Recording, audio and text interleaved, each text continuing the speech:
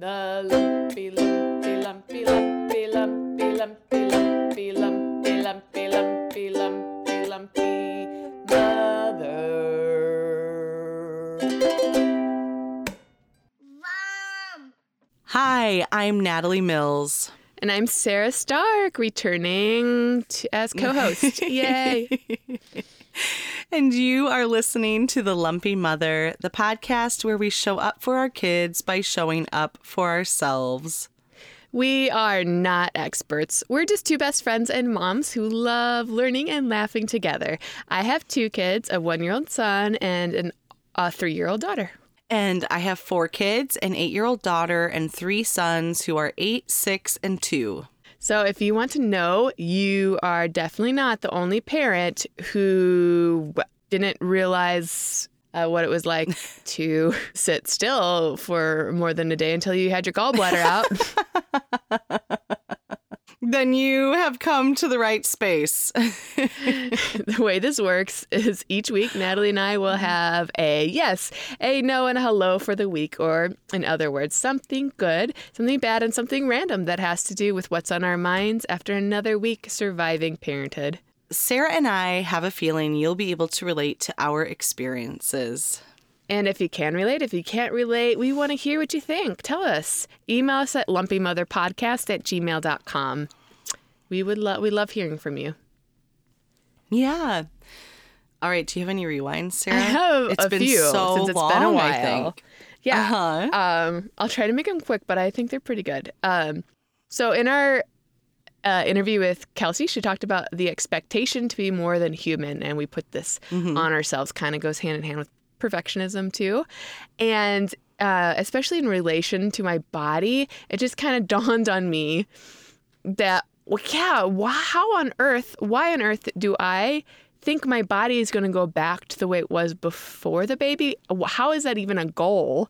That goal is not even possible. And so that like redefining of my bodily expectations has really helped me a ton. And it was just been like a huge thing for me. Just like, of course my body's different. Why would I think it wouldn't be? Yes. And I think we get the cultural idea that after like 5 or 6 months, you're supposed to have lost the baby weight or at least be on your way, et cetera, et cetera. No. I mean, even if you lose weight or whatever it is, your body, it's impossible after all that it's done.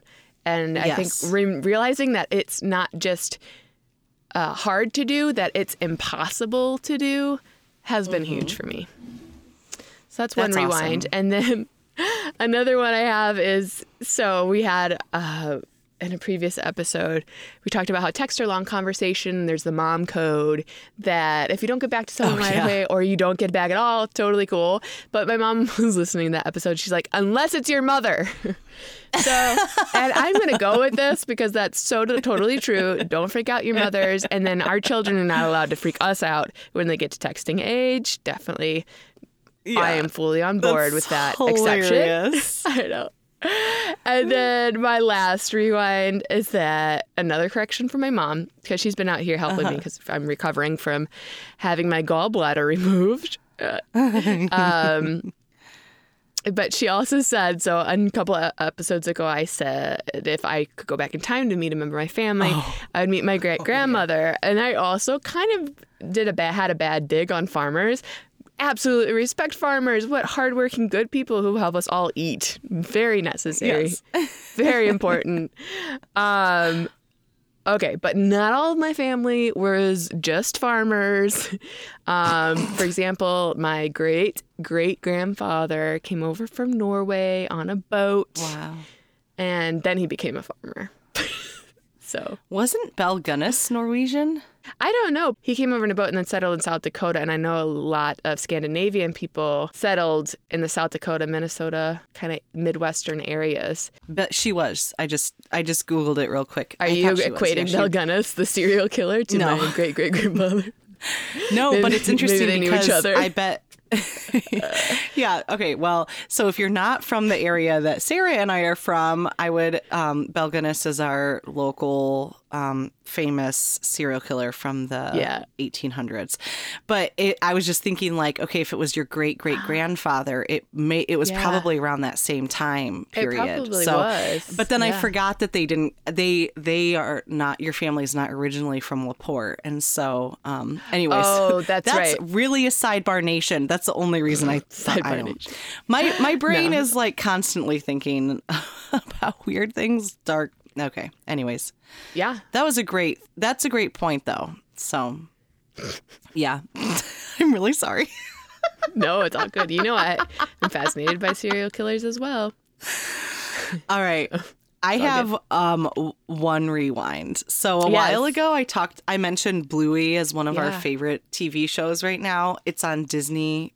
And then we watch it on Disney Plus because we don't actually have TV channels anymore. Same here. Mm-hmm. And the season 2 of Bluey came out this weekend. And for my kids, they behaved as if it was Christmas morning. And I am not exaggerating that at all. They were so excited. And I just need every TV show for kids because Charlie's 2 and he loves it because it is very simple and it's graphics and even its ideas and things like that. I need every TV show to just be the same formula that Bluey does. This season is even more hilarious than the first one. Yes. But they approach things like talking to your kids about hard stuff or when parents get angry with their kids. So it's not just about the kids seeing this family have so much fun. I love watching it with them and I walk away thinking like, I love how the mom responded to this tricky situation. There are 2 episodes in particular. I'm going to get the names and send them to you. You have to watch them. Okay. The first one it's a nighttime episode. So like everyone's sleeping, but of course both of the kids end up in the parents' bed. My kids, I thought they were going to pee their pants. They were laughing so hard. And you can tell the people that write the show are parents because of the things that happen. You only understand if you have kids crawling into your bed at a certain point of the night. It was beautiful. And then there's another one. This one touched me so deeply. It's the mom and the 2 kids trying to leave the house. And it's just written in the most amazing way. And it's one of the only times of all of the episodes. The first season is like 40 some episodes. And it's one of the only times I've ever seen the mom character get a little bit frustrated. But the way that she handles herself, it was seriously like a lesson in how you deal with your kid's brain in moments of stress. It was amazing. Yes. So it was entertaining. So good. Go Bluey. I know. We love it so much. So that was my rewind was that season 2 is out. We are about halfway through it. The episodes I think are less than 15 minutes long. They go so fast. So we watch quite a few when we sit down. To the way they have it formatted. Yeah. Just quick, fun, relatable. So we have a listener email from a dear friend of mine named Jen. Hi, Jen. And she wrote in, it was really sweet. She says, "Hey, ladies, I'm finally caught up on all the episodes. Yay. Love hearing your takes on motherhood and your experiences. I listened on a plane a few months ago and got some funny glances from my fellow passengers as I would suddenly audibly laugh out loud. I could totally relate to the episode where you talked about how Nick couldn't identify whose clothes are whose. I literally just found a pair of Henry's pants in Charlie's drawer, the 2-year-old's drawer, just this week.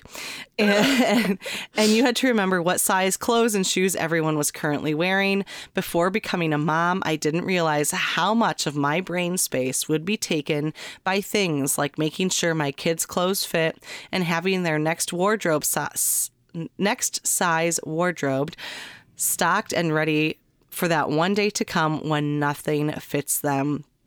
Then there's the twice per year day-long event of swapping out this size for that size, trying everything on, and making room in their closets and drawers. I don't know any dads who take on this function in their family. Definitely one of the areas I feel underappreciated as a mom. Keep up the great episodes, Jen. And I thought this was sweet. So, Jen, I hear you, and you're so totally right. Yeah, so, it's interesting. I was just looking at a survey that was on mom influencer's Instagram, and she asked a lot of questions that talked about the mental load. And she didn't really say it was the mental load, but she asked questions that definitely were. And one of them was, who in your family makes the doctor's appointment, mom or dad? 96% of however many respondents she had, so definitely not scientific survey, 96% of the moms make the appointments. And then it was saying with who does most of the laundry, who does loads the dishwasher. You know, some of them were more split, like cooking is a little more split. Laundry was a little more split, but the other one was clothes, and the other one, that was like way majority moms. And then the other one was like less signing up for lessons and any school related functions or school papers or summer camps. By far, women. And I'm sure this is a blend of working moms and stay-at-home moms. Because again, as a stay-at-home mom, I do think some of this is definitely more my responsibility, because my whole job is taking care of the kids. Not that I can do all of this on my own, but with a working moms too, taking on this load times, you know, majority is just, it's so much. All right. So I'm going first. What's your yes? Guess what? I have 2 yeses this week. I'm changing even it up. though you had to have essentially emergency surgery. Oh, I could have gone through many no's. I'm so proud of you, though. Thank you. You know, hard situations, I am not taking away from the fact that they are hard. I had gallbladder surgery. Okay, let's just go through a few of like the general no's real quick. Yeah. That were very Before challenging. we get to the yeses. Yeah. So, oh gosh. It was a Mother's Day weekend, and my husband hurt his shoulder so bad he couldn't move it. Yes. And we were out at the coast, so vacation rental, and my parents were in town for the first time. So at least I had family support, but solo parenting when my parents went back the whole time because he hurt his shoulder so bad. Thankfully, his shoulder recovered just in time for me to get my gallbladder removed. And then my mom, thank goodness, was able to come out again. Yes. But you know, surgery is scary. An organ is removed. The recovery's been longer than I expected. So I'm not saying this wasn't hard, but I am saying I think that the contrast when things are really hard make the good things that much better sometimes. And my first yes is family support. I don't know how any of this would have been possible without my mom. So this is just, I got the chills. Just her coming out. She basically filled my role for the past week. I don't know why I had it in my head, 2-3 days, I'll be back up going, no problem. No, Sarah, you had an organ removed from your body. Yes. It's gonna be a little while. That hurts. You know, and I'm still not back up to par. I still can't really pick up my son, and I shouldn't be until I, you know. But yeah, I mean, she's been here and she's got to be exhausted. I mean, just not having built up that endurance over time. You know, my son's 22 plus pounds, Evie's 36 pounds, and everything. She's up with Franklin at 6, and, you know, of course, Ben's doing as much as he can, but he's working. And he has to work during the day, and I've taken over his office, so he's working where he can. And Mom, all the moms out there who do this, thank you. We couldn't do it without you. I wish I know that she does it and she would do it anytime because she loves us, but it's like you kind of just want to be able to pay her back, but you can't. So I just shower her with thanks. Yeah. And you even talked about like letting your mom do the bedtime routine and just following her like a fifth kid. Well, that's kind of what I feel like. I'm like, I'm just watching my mom do all this work and it's so much work. And I'm like, I'm so sorry. I don't know. I can't help you. I just have to sit here. It hurts. I actually had to go back upstairs to rest because I was doing too much. I had to leave. I'm like, I can't have to let my body heal. But what were you saying? No, I'm really so proud of you because you are prioritizing your health when Thank you. it can feel really hard to do that. Asking for help when you are usually the person that is in charge 100% of the time is so hard because you have to let go of not only of a lot of control, but there is a lot of guilt that comes with something like that. It is a lot of control too, yes. And so guilt. not only just like asking her to come and stay with you for a week, even though I know that had to be the solution for you having surgery, but then asking her to stay a few extra days, that is huge that you did that. And that was the hardest part was I was like, I'm not going to be able to lift up Franklin by Monday on my own. I forgot about Memorial Day weekend. I actually asked her to stay a couple more days. And no, I don't know. I think pre-Sarah me, does that make sense? Pre all the growth I've done, I've worked on myself so much, I think I would have toughed it out and let her go because I didn't feel like I should ask her. But I was like, you know what? I need more. I need this. I know that she would want to help me, and it's a lot to ask. It's weird that like you feel, because I do this with my mom too when I have to ask for like favors almost. I feel guilty. Yes. Or if it's going to be, because she watches my kids every other week when I go to work on Tuesdays, like one day a week. And if it's a really long day or if there's like a sporting event or something, I always feel super guilty about it for some reason. And then I realize, okay, I have a daughter and I would absolutely fly across the country for my daughter if she had to have surgery and take care of her kids. And spend time with your grandkids. She loves being with them. I mean, it's still a lot. But... You know. It is, but I bet that this is probably the most time she's ever spent with them, right? Because this is 2 weeks now in the last month. Especially Franklin. I mean, she only saw him once after he was born for that whole year. And it was such a trying year. So there is, I mean, I'm sure she's also totally loving it, but...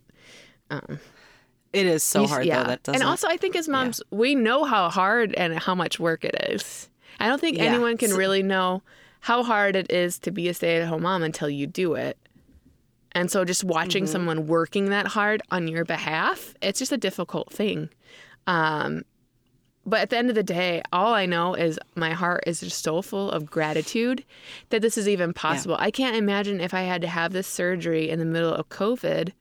Ben would have had to take off work for like at least a week. Oh, absolutely. And then he would have had a solo parent. That's the one reason, because when we talk about like, okay, there are a lot of things to love about our town and our area. We're close to Chicago, close to Lake Michigan, but there are also other wonderful places to live. And with Nick being in education, there is a chance that he could get a job anywhere if we really set our mind to it. Yeah. But the big reason that we just can't convince ourselves to leave is because of family support. 100%. I can't imagine not having my mom and even my sisters, you know, around when it's things like we need help with something, or even we'll go to in the summers, we go to the beach a few times a week and we just send texts in the morning, hey, we're going to be here at this time. You know, being able to have that kind of like easiness of gathering. I don't know. I think we take and also it for just granted a backup. If anything goes off, you have, I don't know how, 4 people you can call. And if you're in a pinch, that's right there. Absolutely. You know? Well, and I'm so thankful we moved closer to my brother in Portland because with COVID, I mean, who would have saw that coming? He was the one who stayed with my daughter, Evie, when I was in the hospital giving birth, you know, and I was pregnant before COVID hit and then ended up giving birth during COVID. So it's just, family support is everything. And I think I maybe almost took it for granted, but you can't realize the extent you're grateful for something until a pandemic hits and you're like, oh, I don't even have that as an option anymore. Because when we moved out here, I was like, well, you know, I'm really fortunate enough how I justified leaving that family support, even though I love and I'm pretty close with my parents, was, well, we're fortunate they're able to visit. You know, they have the means that they can fly out a couple times a year. We have the means we can fly back a couple times a year, and then a pandemic hits, and that just changes everything. I mean, as all families are felt in this last year. And I forgot how many times she came out when Evie was first born. I mean, at least 3-4 times. when Ben traveled, so I didn't have to solo parent with a colicky baby. Just amazing. Yeah. So thank you, Mom. That was a good one. Yeah. All right. You ready? Yes, I love this one. My Especially 'cause yes is it's a little you. bit. Yeah. It's a little bit ruthless, my yes is. Mm-hmm. So my yes is beating your children at board games without remorse. Oh, I'm sure you have the opposite of remorse. You're probably like, oh yeah, Mama wins. Well, okay. So my favorite game of all time is called Dutch Blitz, and it's a card game. Too, I think. And I love this game because I have a lot of emotional connections to this game. My mom had this super old deck. The cards were so soft because they had been played with. The box was velvet on top. It was red. It had gold. I can picture it in my head. Yes. But we loved Dutch Blitz, and it was something that because I think I like it so much because my family is Dutch. We are my grandma, my Nima, is a Veldier. We're just a very Dutch family. My mom's mom, my grandma, played it. Like, she remembers her playing it growing up. So it just feels like... That's like Uno for our family. We still have the same deck, and it's huge, and it's all bent, See? and it's... yes. Dutch Blitz is a game where you play rounds, and you get points at the end of every round. So you can choose how long you want to go for. So, like, on average, you might get between 5 and 20 points a round. And so my sisters and I, especially in high school, would be like, let's play to 1,000. That's awesome. That's like when the first night you taught me Dutch Blitz. Yes. It's because, all right, I love this story, so I'm going to tell it really quick. I had too much tequila with Natalie. This is pre-kids.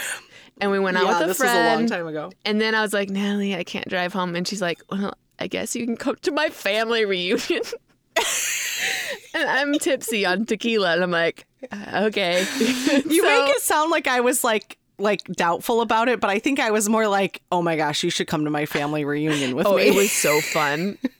You probably were, but I guess I felt, maybe I'm applying it, projecting it on you because I felt so intrusive. Like, okay, you're just bringing your drunk friend here because she can't drive home. Yeah, so I did teach you Dutch Blitz, and then you cracked me up because you were like, I'm forcing Ben to play with me so that I can get better for the next time that we play. And then I beat you because Ben and I practiced so much. For years, I've been trying to get my kids to play Dutch Blitz with me. Yeah. And part of it, it's a very fast-moving game, and so it has a few concepts to it. So it is a little bit hard to pick up when they're 8 years old. But this weekend, I tried again. I was like, do you guys want to play Dutch Blitz with me? And so Henry and Ava agreed. And both of them ended up crying. And Nick was Nick was like, you have to stop doing this to them and yourself. But that's hilarious, especially knowing, you are very intense. You stand up over the cards on the table with this intent glare. And if you did that to your poor children, yeah, of course. No, yeah, they cried. I tone it down for my kids because I want them to... It has to be slow enough that they can feel like they're playing. If I'm playing against my sisters and my mom, it's ruthless. But with my kids, but no, Henry ended up in his room crying. Ava, it was just like everyone ended up crying. But for Christmas break this last year, we started this new tradition that I think we're going to do for the rest of our lives called Family Board Game Olympics. And so for the 2 weeks of Christmas break, I love that. We get out every board and card game as long as it's ages 8 and up, because Harrison usually just pairs up with Nick, and so we would keep track of points. First place was 5 points, second place was 3 points, whatever. So fun. And it keeps going, right? And when we were Nick's best friend is super into board games. Like, he loves to he's so creative. He loves to make his own board games and card games. It's really fun. Oh, that's neat. And so we were talking to them in the middle of this, and he asked who was winning. And I said, well, Nick and I are first and second right now. And he had this comment, like, that was so ruthless of us to take first and second place. And in my head, I was like, I would have never even considered purposely losing to my children for any reason. And I don't part of it lose. for me, no, well, it is a little bit of that, especially like we had to take Dutch Blitz off of the list because Nick was like, it's just not fair to the rest of the family if we put this on there because it's a fact that no one will be able to beat you. But, I think we had probably 16 games on the list. We love board games, so we do we played a lot of really fun ones. But so fun. But I was like, I would never let my kid beat me on purpose. I think and part of it for me is that once they do start to beat us, the pride that's there is so much more genuine. You know, so true. So my grandma boss, which is my mom's mom, she was notorious for beating us at games. She loved to play cards. Like I said, my mom has memories of her getting together with aunts and whatever else to play games. And so I played a lot of card games with my grandma boss, and she did not care how old you were. Awesome. She would beat you no matter what. And so when you would beat her, there would be so much pride. My grandma on my dad's side, we call her Nima. She's that way with checkers. She's like the checkers champion. And so, she was so notorious for this that when I was in college when she died, and one cousin from each sibling kind of like spoke a little bit at the funeral. And I talked about how she would beat she didn't care. She'd beat you. Like, it didn't matter how small you were. She would beat you at board games. Yeah. And so that's how, like, I'm the same way. I'm not going to I'm not going to lose on purpose to my children. Part of it, yes, is definitely pride. But part of it is also the fact that, like, I want them to feel like they have earned and deserve. That's the pride that will come for them. So then I looked it up because I thought, well, listen, I'm twisted in a few ways. So there's definitely a chance. It's kind of dishonest if you lie. Right. And I hated when people would purposely lose to me. I was like, that's not winning. That's like me. That's like you taking pity on me. That's not a good feeling. You know? And that's also the same thing. I do not cheat at board games, and I get super offended if people try and tell me that I've cheated because I want to beat you fair and square. I don't have pride if I beat you because I cheated at it. So I looked it up because I was worried that, like, I mean, no matter what the internet said, I was probably not going to change. But it's good to have a little backup. Nice to be curious. What do other people think about this? Yeah. And I actually found 2 articles. One was called Why It's Good to Beat Your Children at Board Games by Brad Tuttle. And the other one was an article by the Wall Street Journal called Should You Let Your Child Win at Monopoly by Nina Sovich. And the Wall Street Journal one, because I don't have a subscription, I could only read the first 3 sentences. But here's the summary of those sentences. Yeah, totally. Losing at games can teach your children how to recover from failure. The summary was essentially don't throw games against your kid, especially if they're over the age of 4 years old. So there's that. But this other article, Why It's Good to Beat Your Children at Board Games, which if you don't put at board games, just says why it's okay to beat your children. Yes. Anyway, that's where my thoughts go. Darkness. Yeah, that's why we're friends. So it said psychologists say that even in some seemingly silly game of Sorry, there are big lessons to be learned in sports, business, and life in general. And so the advice that it said was just like prepare them for it beforehand. And we did do this because that was our winter board game Olympics, but now we do a big like summer bucket list. So fun. And part of our summer bucket list this year is we're just going to do the Mills Family Olympics, which will include some video games and some outdoor games as well. Yes. So before we started, we kind of had a talk with the kids and we were like, listen, you are going to lose some games. And it is okay to be sad about that. But if you throw a fit because you've lost a game, you will automatically be disqualified from the Olympics. and it totally worked. There was not a single tear.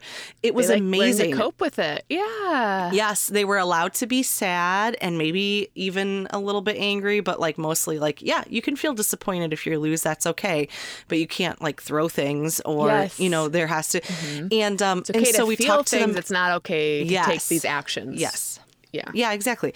And so we talked about that, and there was not a single occurrence where there was issues. And so that's what it said in this article, prepare them for it beforehand. Tell them, like, listen, you might win and you might lose. And part of being a good sportsman, having good sportsmanship in these situations is if you win, you don't gloat about it too much. And if you lose, you say, good job. And that was the other thing it said, was that, like, it's unwise to crush a child's spirit by taking the game too seriously. Like, adults should also not exhibit poor sportsmanship, which is sometimes a little, because we just think it's really funny to be like braggy, but anyways, it is. That's because our family is weird.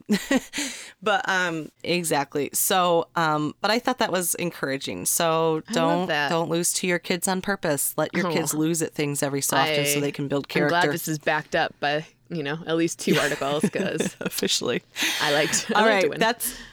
That's my yes. What's your no? Oh no, you have a second no yes. is another yes.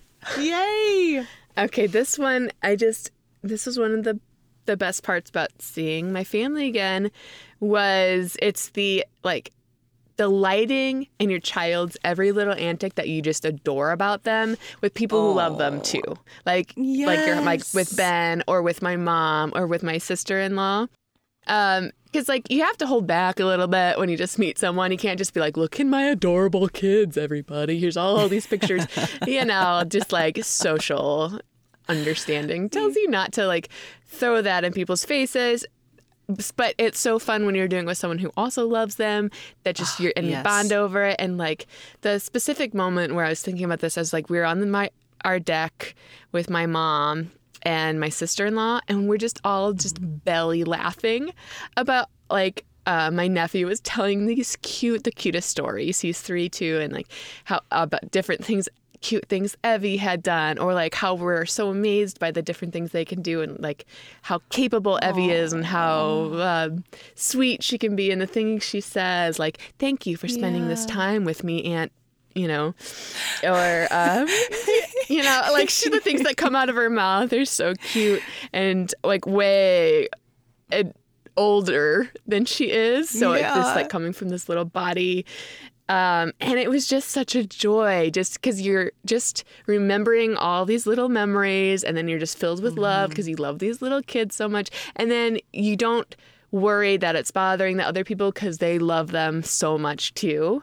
And so it's just this circle of joy and conversation and belly laughs. I was laughing so hard my incisions were hurting, but it was worth it. Oh no. Because I had my gallbladder removed.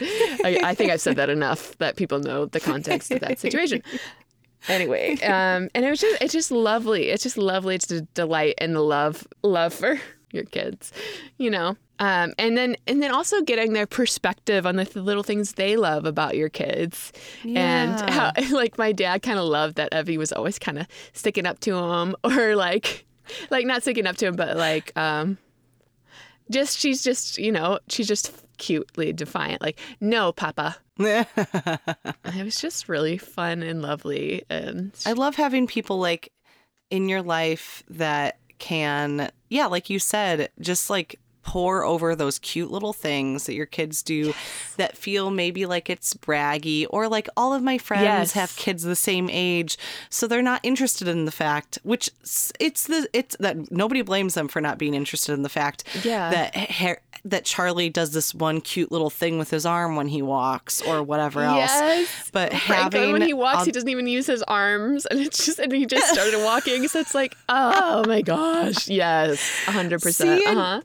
So it's having someone else that can just be totally into and think it's just so adorable or hilarious when your kids do things. Even though every other kid on the planet might do that thing, it does not matter. You're you want someone else to acknowledge that it's cute. Yes. And Evie and her nephew are really close and her cousin, my nephew. Evie and her cousin are really close in age, and so they're adorable together, and they have a really neat relationship, when they're not being toddlers and doing normal toddler things that aren't neat. Yeah. But if Evie gets upset, her cousin will sometimes just be I love you, and put his hands on hers, and it completely calms her down. It is the sweetest thing. And watching them play together, and they're just so he's very chill, and Evie's a little more intense and determined, and which are all going to be great quality. They already are. They're great qualities. They really balance each other very well, but they're really sweet to each other, and they hug each other all the time. And the way she says his name's really cute. And oh my gosh, it was just the best. That's adorable. Just everyone talking about how cute they are together and all their cute antics. And I'm sure most people know this feeling, whether it's with a spouse or their own moms or whoever, and it's just a total joy and love. And I also think that like it's hard to find those moments where, like you said, just sitting on the porch and watching the kids, having relaxing time like that with extended family can be so difficult to find, even if you live close together. Because I think when you live close together, a lot of the times it's like there's an agenda with getting together, whether it's a sports game or a birthday. And so like things are being done, but having a vacation together, we've been talking about this, my sisters, my mom and I, like renting a cabin in Tennessee for 4 days, because then you get down there and you just have to spend time together, you know. That's perfect. It's perfect. That's what it matters. Those little quality times together. Yeah, exactly. Quality moments. Yeah, absolutely. I think that's a really sweet point. All right, my no. This is something that we've like offhandedly talked about quite a few times, and so but I wanted to kind of look into it a little bit. So my no this week is mom brain. Yeah. And I think that mom brain is something we joke about a lot when we are like have a weird moment or forget things or just do something silly. I feel like my mom brain is mostly related to verbal things. I forget the weirdest words all of the time. I called antelope. I think it was an antelope, or it was something like that. I called it a beefalo once because I couldn't remember what it was called. I love the random names you call things. The yard vacuum was the lawnmower. Yeah, yard vacuum I thought that for was like lawnmower. One of the cleverest, like mental. I don't know what you call. I can't think of the words, so this works. That's like a brain fart, and that's brain fart. Yeah. Words. Or I replaced words. I said something really weird. I used the word zipper instead of. I can't remember what I was talking about, though. Like a towel, but I said zipper or something. I feel like I love that brain, it's like working as you're trying to explain. It's like coming full circle. Your mom brain is inserting itself as you talk about mom brain incidents. And it's like my brain replaces it without me even realizing it. So I'll be like, make sure you get a zipper out of the closet before your shower. And everyone's like, towel? And I'm like, what did I say? I just like yes. I do that all the time too. Yeah. Every so often it's so bad that it makes me get a little bit worried. But I wanted to look up, because I've heard before that my mom brain is something that's been like scientifically proven. It's not us just using this motherhood as an excuse.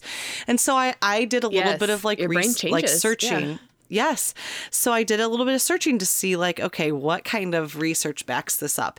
And a lot of the things that they were talking about was that once you become a mom, you become more sleep deprived. And so that can automatically apply to your brain function. So that's just kind of like a blanket starting point, is that you get less sleep.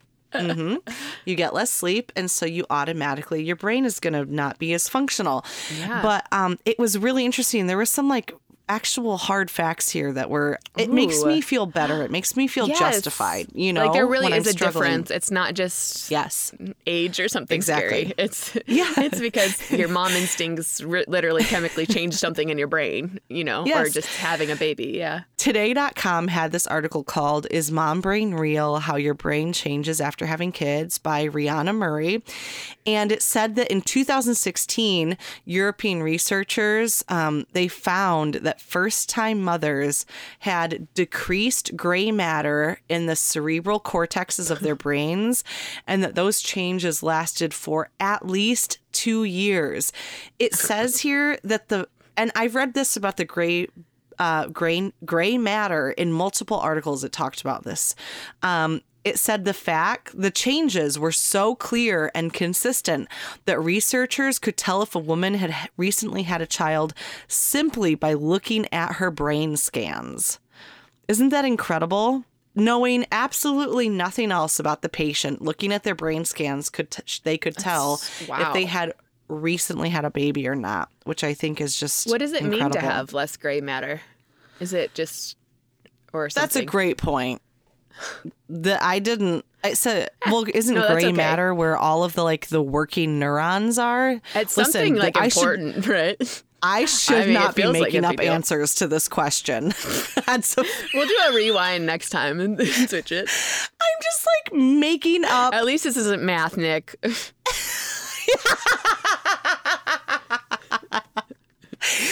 We're allowed not to know about this one. I'm just making up facts about the brain as I go with this one. So this is a bad idea. All right. So the other article was the Very Well Family, which we've definitely used before. And it's called What is Mommy Brain by Sherry Gordon. And so it kind of started out just like a lot of the articles I found talking about sleep deprivation and how that can affect it.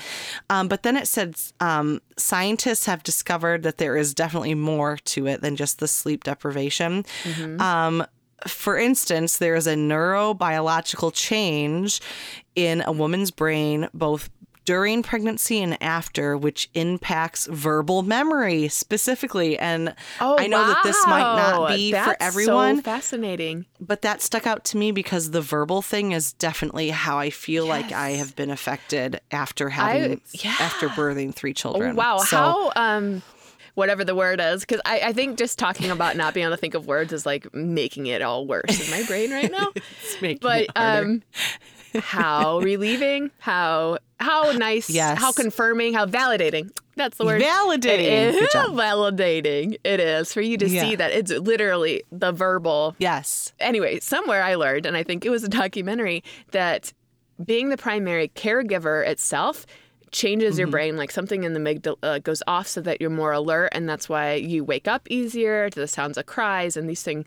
But the cool thing that I remember from this documentary was that you don't just have to be the biological mother. Adoptive parents or 2 adoptive dads, whoever, if they're both primary caregivers and they do a majority of the caregiving, which is what a primary caregiver is, in case anyone was confused about my clarification there, their brains will have the same shift. That is and so really interesting. Yeah. And that's so cool, though, because adoptive parents, they have the same biological certain brain changes. I'm sure not everything a woman goes through because she has the hormones and yeah. But it's the caregiving part of their brain, I guess, switches into this high mode or whatever. Yeah. Well, I do, because even if the root cause is a little bit of sleep deprivation, that applies no matter if you are a foster parent, an adoptive parent. Sleep deprivation can be seen in anyone who is caring for a child, But I do think it's really interesting. After we brought Henry home, I had a really incredible discussion with another mom who was in the middle of adopting. And she was talking about how she was on medication for postpartum. And I had this internal argument with myself because postpartum is supposed to be, or at least in my head, it was, it's chemically based from giving birth. It's part of the imbalance that happens in your body. So why would I have postpartum if I had not actually physically given birth to a child? But anyways, it was really, so just talking about how your brain can be affected no matter if it's adoptive or however, just by whatever taking means on you this use. very, very important and intense responsibility of caring for a child and the love too, I think. And I feel like the way my brain's changed, it's mostly for the good caregiving wise. It's not always for the good relationship wise because I'm very controlling. I had a very hard time just not saying anything. And I would be like, okay, is someone going to get this and this and this? And I'm like, oh my gosh, Sarah, do you hear yourself? They all know how to take care of babies. It's fine. But I'm micromanaging. You know, Yeah. like, or if someone does it differently, I'm just like, that's not how it should be done, even though, of course, there are many ways to do a task. So one of those articles suggested that the mom brain, they think that it could actually be one of those, like, what's the word? It's like your brain is genetically setting itself up to succeed at motherhood. So some of the changes might actually make you a better parent. But, okay, sidetrack. I believe that because I can micromanage better. But I Googled, why is it bad to have less gray matter in the brain to see what it would say. And it said that various learning and memory problems have been associated with decreased gray matter in particular regions in the brain. Makes sense. I don't know. Let me see what this says. How does gray matter affect the brain? Function. Gray matter contains most of the brain's neuronal. Yeah. I've never heard that word. I mean, no, I know it's going with neuron, but it's like neuron with an al at the al at the end. Whatever. Nernal. Nernal. Let's go with that one. It's my favorite. Nernal cell bodies. The gray matter includes regions of the brain involved in muscle control and sensory perception, such as seeing, hearing, memory, emotion, speech, decision-making, self-control. Whoa. So it sounds like it's important. And we have less of it, so congratulations to us. Let's move on to your hello. All right, my hello is my magical gallstones. Well, it's just all my takeaways from going under anesthesia and the things I said to the people. Okay, my anesthesiologist was great. And one of the first things he said was like, if I do my job right, you won't even remember my name. And like my immediate thought is like, well, I'm going to remember your name because that's I'm just the same way. how I work. Yeah. And so, so as he was speaking, telling me important things about anesthesiology, I was like saying his name. I'll make up a name. So I'm not like weirdly saying this anesthesiologist's name. John Smith. I'm going to remember it. Okay. So then I have very fuzzy memories of waking up from anesthesia, kind of panicking, and be like, I remember your name. And then just like going on about nurses are so amazing. And then I'm like blind, so I don't even know who I'm talking to. And I also had a panic attack and they had to get, drugs. I'm just going on a rant and this has nothing. This isn't even my hello, but I'm going to say it all and I know it'll be, but whatever. Drugs are scary, but they are also amazing because I'm like, okay, I think I'm panicking and they're like, you're safe. I'm like, yeah, I'm safe. I'll just breathe. And then I'm like, nope, still panicking. And they're like, okay, do you want some Ativan, which is an anti-anxiety medication? And they just put it right into my IV. And then it was like, whoo, and everything is lovely. It's just like that. Like in 2 seconds, like, wow, what a wonderful world. Yeah, it is kind of amazing how they figured out all these things that work with our brains. Yeah. Anyways, my hello. Let's go back. Is my magical gallstones. So after having my gallbladder removed, I had this very strange fascination of, I wish I had asked someone to like take a picture of it and what it looked like and all the gallstones looked like. I was so curious. I want to ask my surgeon when I go see him for a follow-up. I don't know why. It just like overtook me. Like there's this piece of me that was literally inside me my whole life that has now been like vacuumed out of my belly through like a 1-inch hole. It's just so strange. And now it's gone and I've never seen it. While I've been recovering, I've been watching YouTube videos of gallbladder surgeries. I've been obsessed. And we actually have an acquaintance who works in pathology, and I didn't know what it was until I met him. But that's where they like do chemical stuff to your whatever they biopsy to make sure it's okay. And they take your organs and basically like insert them with formaldehyde. And then where they go, I don't know. Like, what do they do with human organs? when they're gone. Ooh, Yeah. great point. Another very interesting thing. Like, do they just go study them? Do they just throw them away? Is there like in toxic waste? Where are my gallstones? And so as I was just deeply curious about this, I came across and I was fascinated with looking at pictures of gallbladders filled with stones, which is just like creepy. And I came across bezoars. I don't know. And I remembered these from Harry Potter because he used them as like an antidote to certain like potions, right? Like poisonous potions or something. Yeah. And okay, so gallstones in certain animals, not humans, and bezoars are they're technically separate. Bezoars are like all the undigested material in an animal's stomach, and they come out in these big stones, and then but some of them can be in the gallbladder, and they used to be super, super valuable in like the 16th and 17th centuries because they were used in traditional medicines from, it was from like Persia to China to, Great Britain. Like Queen Victoria I had a bezoar ring. And then I came across this guy who had slaughtered a very large pig in China and found a bezoar that was like just huge. And someone in his city or town told him, those are really valuable. You should go to Shanghai and have it appraised. And so he did. And he learned that it was worth 450,000 pounds in UK, in Great Britain pounds, which is like well over $1 million in what? Chinese currency.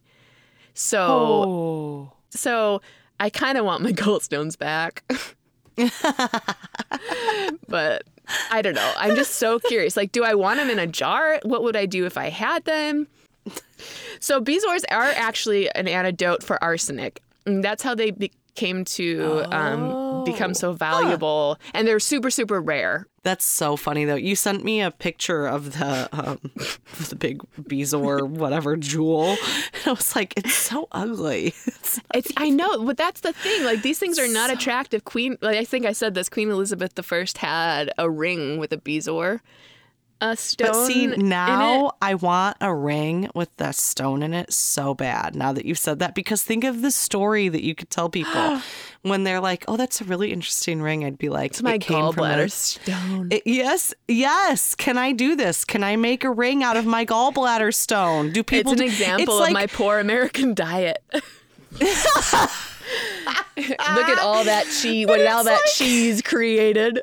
I love cheese. What's the difference between doing that and making a teddy bear out of the placenta? The placenta. What's the difference teddy between bears now? You have, yes. I saw this. It was either in a magazine or somewhere else, because people do. Listen, if you want to like eat your placenta or whatever, I think that's great. I love that you're so in tune with your body. By it. Totally cool. Yeah. But there was a business. You would mail them your placenta. They would dry it out like leather, and then they would sew it together like a teddy bear.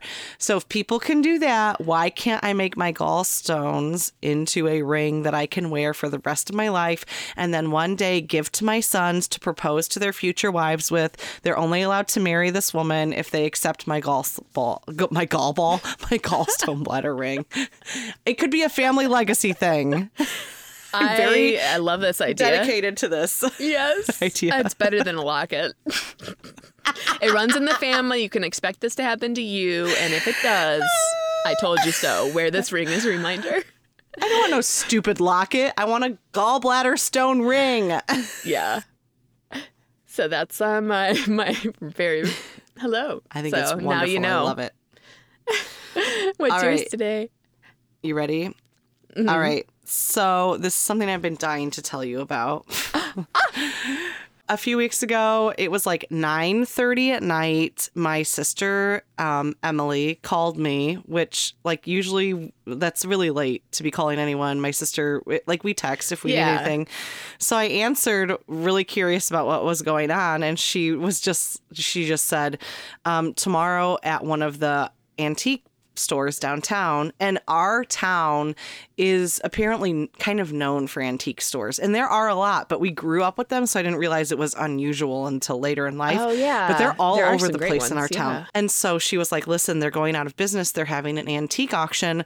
Last time I went, you could buy entire displays for less than $10. You should come check it Wow. out with me. So Sad, but incredible. So I was like, yeah, I'll come check it out and see what happens. Yeah, I spent like 7 hours there. And It's amazing. It sounds like heaven. I love antiques. it was amazing.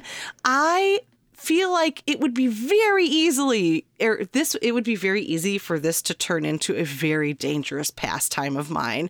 I had to choose not to follow the auctioneer on Facebook because I can't know when they're doing any in our area because it could just get so dangerous. Let me tell you about this. So we show up pretty early and you register and you get a card with a number and it's really fun. exciting. I've never been to an auction. Yes. Me neither. So I wanted to see quite a few, like before we did anything. I wanted to make sure that I wasn't like breaking any faux pas or, you want to make sure you're doing it right.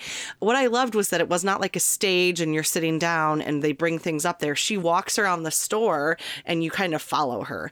Everything was placed in boxes and she basically sold things by the box. And so it wasn't like, It's like here's a Storage bunch Wars. of, yes, exactly. But it was all antiques and you could see everything that you were getting. It was amazing. Nice. So once I realized what they were doing, my sister and I, we walked around and kind of like, okay, I want this. I'm interested in this, whatever. So the stuff we wanted was like the third or fourth row, which was later on in the day. But we stuck around for the whole thing. It was so fun. I wish that Nick could have come with me because I think he would have actually really enjoyed himself.